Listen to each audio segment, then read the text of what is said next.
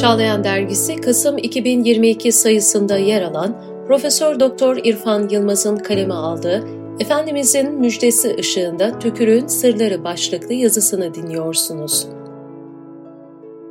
Risale-i Nur'da peygamberlerin mucizelerinden bahsedilirken, ilimlerin zaman içindeki bilgi birikimi ve gayretlerle gelebileceği seviyelere dikkat çekilir. Mesela Hazreti İsa Aleyhisselam'ın mucize olarak ölüleri diriltmesi ve körlerin gözünü açmasından hareketle tıbbın nihai hedefi tayin edilir. Bu misallerden anlaşıldığı kadarıyla Rabbimiz manen, "Ey kullarım, ben Resullerim vasıtasıyla bu harika hadiseleri mucize olarak gösterdim. Siz kainat kitabımı iyi okuyup çok gayret gösterirseniz bu seviyelere kadar gelişmeler sağlayabilirsiniz" buyurarak insanları teşvik etmektedir. Peygamber Efendimiz sallallahu aleyhi ve sellemin en büyük mucizesi Kur'an-ı Kerim olmakla beraber Allah'ın izniyle diğer peygamberler gibi gerektiğinde farklı mucizeler de göstermiştir. Mesela hastalıktan gözleri çok ağrıyan Hazreti Ali radıyallahu anh Efendimiz, Resul-i Ekrem aleyhissalatu vesselam tiryak gibi tükürüğünü gözüne sürdüğü dakikada şifa bulmuştur. Diğer bir misalde Efendimiz sallallahu aleyhi ve sellem Bedir gazvesinde Muavviz İbni Afra'nın radıyallahu anh kopan elini mübarek tükürüğüyle yerine yapıştırmıştır. Tabii ki biz bugün tükürük sürüp kesilen eli yapıştırırız demiyoruz. Ama bu mucizeden alınan ilhamla tükürük üzerinde durulabilir ve tedaviye yönelik ciddi çalışmalar yapılabilir diyoruz. Bu hükmü vermemize sebep olan gelişmeleri de son zamanlarda çıkan bazı ilmi araştırmalarda görüyoruz. Tükürüğün gücü. Tükürük konusunda temeli ağız sağlığının korunması üzerine çok sayıda araştırma yapılmış ve makaleler yayımlanmıştır. Tükürükte bulunan amilaz, lizozim ve lipaz gibi birkaç önemli enzimin sindirimi ağızda başlattığı bilinmektedir. Ayrıca hidrojen peroksit, laktoferrin ve lizozimler gibi antimikrobiyal bileşikler açısından zengin olduğu için tükürüğün mikroplara karşı savunmada çok önemli olduğu ve gıdaların tadını almayı, çiğnemeyi ve yutmayı mümkün kıldığını söyleyebiliriz. Tükürüğün özellikle ağız boşluğundaki zarar vermeyen ve faydalı olan flora ile birlikte hastalık yapıcı mikroplara karşı koruyucu ve iyileştirici özelliği olduğu ortaya çıkmıştır. Maryland Üniversitesi'nden Profesör Doktor Mary Ann Risk ve meslektaşlarının yaptığı bir çalışmada insan tükürüğünün birçok antimikrobiyal bileşik ihtiva ettiği belirtilmekte ve yara iyileştirici özelliğinden söz edilmektedir. Tükürükte bulunan çok sayıdaki antimikrobiyalden biri olan histatinler grubu bir tür protein olup ağızdaki çok çeşitli mikroorganizmalara karşı geniş spektrumlu antimikrobiyal aktiviteyi sergiler. Bilhassa histatin 5 Candida albicans mantarına karşı güçlü aktiviteye sahiptir. Boston Üniversitesi Tıp Fakültesinden araştırmacıların 2018'de yayımlanan çalışmalarına göre tükürük ishale sebep olabilen Escherichia coli bakterilerinin ince bağırsağa bağlanma mekanizmalarını değiştirerek bağırsağı enfeksiyondan korumaktadır. Ağızdaki bu ilk savunma hattı sayesinde dışarıdan bulaşan az miktarda E. coli bakterisi insanı hasta etmeye yetmemektedir. Ancak dışkılama sonrası eller yıkanmazsa çok fazla E. coli bakterisi ağız yoluyla vücuda geçerek bağırsak enfeksiyonuna sebep olabilir. Tükürükteki lizozim enzimleri de bakterilerin hücre duvarlarına zarar verip çoğalmalarını önlemekte, bir yandan ağızda faydalı floranın tutunmasını sağlarken diğer yandan Streptococcus ve Porphyromonas gibi bakterilerin tutunmasını zorlaştırmaktadır. Tükürükteki antimikrobiyal peptitler doğuştan gelen bağışıklıkta hayati bir rol oynar. Pozitif yüklü bu proteinler mikropların negatif yüklü zarlarına kolayca bağlanarak delikler açar ve hücrelerinin sıvılarının dışarı akmasını temin ederek onları öldürürler. Bu antimikrobiyal proteinlerden bazısı Hem kandaki nötrofillerden hem de tükürük bezlerinden üretilen geniş spektrumlu antimikrobiyal özellikte yaratıldığından yara iyileşmesinde, immün sistemini uyarmada ve yeni kan damarları oluşumunda vazife yaparlar. İşte burada Efendimiz sallallahu aleyhi ve sellem mucizelerinden biri olan kopan organların yapıştırılması ve hemen iyileşmesinin küçük birer numunesi tükürükteki bu son saydığımız maddeler vesilesiyle gerçekleşmektedir. Dilin ve yanakların ısırılmasıyla diş bozukluklarından kaynaklanan travma veya kaza sonucu yaralanmalar genellikle cilt yaralanmalarından çok daha hızlı iyileşmektedir. Ağız boşluğunun bu iyileşme kapasitesi esas olarak tükürüğün yara iyileştirici özelliklerine ve hücre büyüme faktörlerine atfedilir. Bildirilen yara iyileştirme özellikleriyle tükürükte bulunan ana büyüme faktörleri arasında epidermal büyüme faktör, vasküler endoteliyal büyüme, dönüştürücü büyüme faktörü alfa, dönüştürücü büyüme faktörü beta ve sinir büyümesine ait faktörler yer alır. Fibroblastların büyümesini teşvik eden temel proteinlerin bozulmasını önleyen, ağız boşluğuna hücre göçünü artıran diğer ek faktörler ağız yaralarının iyileşmesine katkıda bulunur. Histatinler epitel dokunun yenilenme sürecini güçlendirir ve kan damarlarının iç astarındaki hücrelerin birbirine yapışmasına teşvik eder. Tükürük örneklerinde tespit edilen 100'den fazla molekül diş çürükleri, diş eti hastalığı, kanser, diyabet ve diğer birçok sistemik bozukluk dahil olmak üzere potansiyel teşhis ve ön bilgi için işaretler olarak değerlendirilmektedir.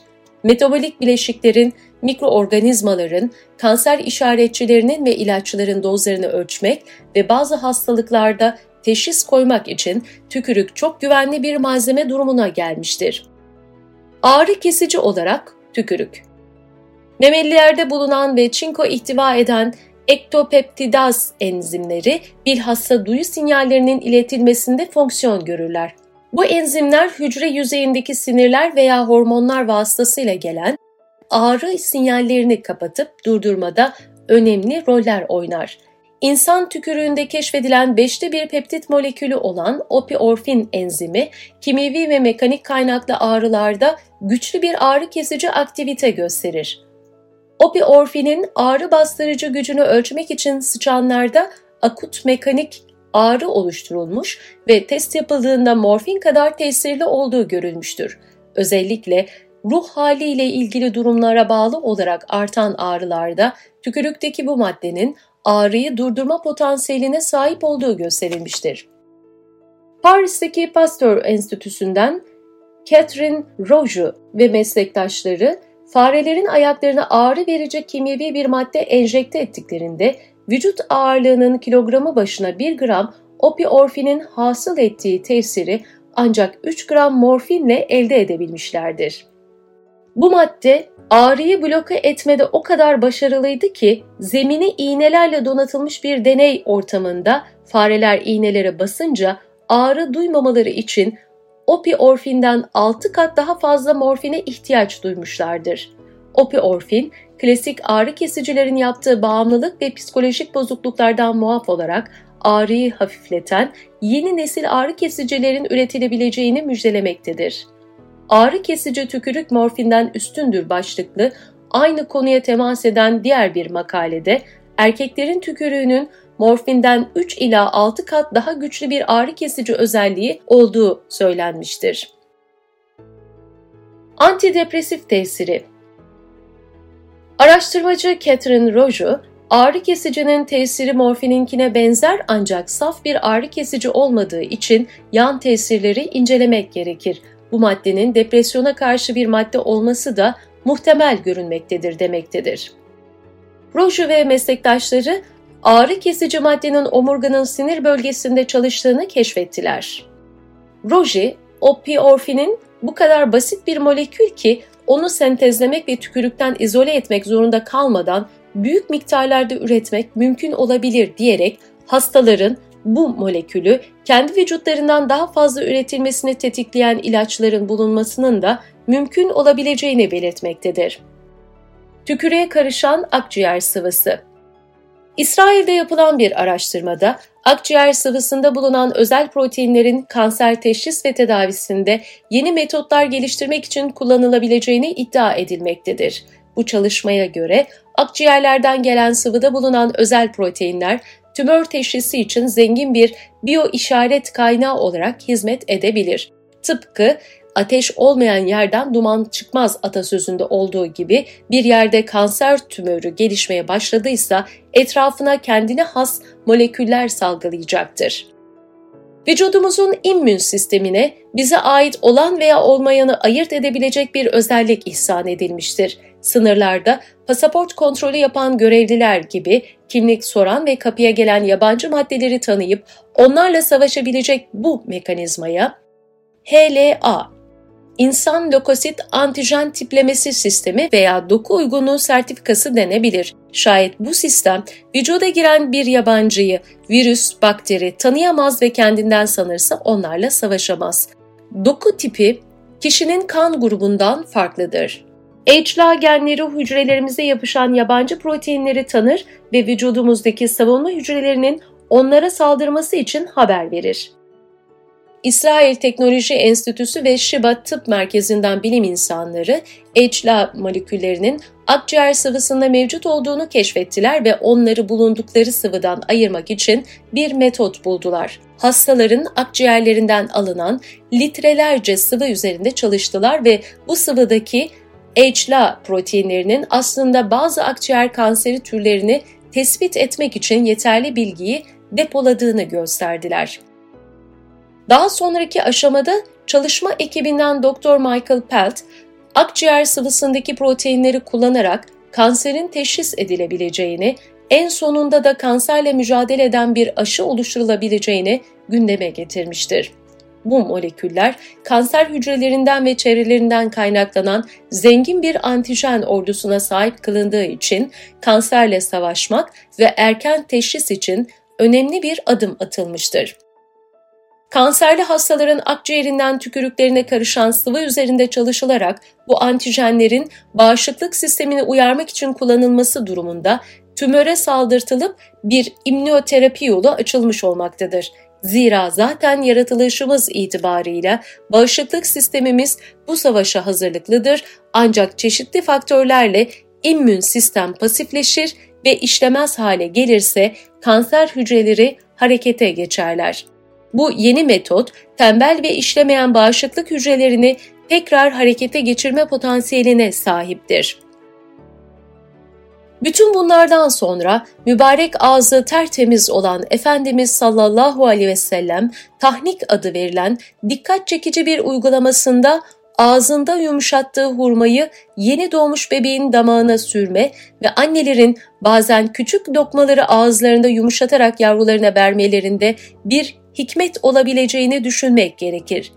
Kuşların yavrularını ağızlarından çıkardığı yarı sindirilmiş gıda ile beslemeleri, yaralı hayvanların dilleriyle yalayarak yaralarına tükürük sürmeleri gibi hususlar da tükürüğün gelecekte daha farklı yönlerine ışık tutabilir.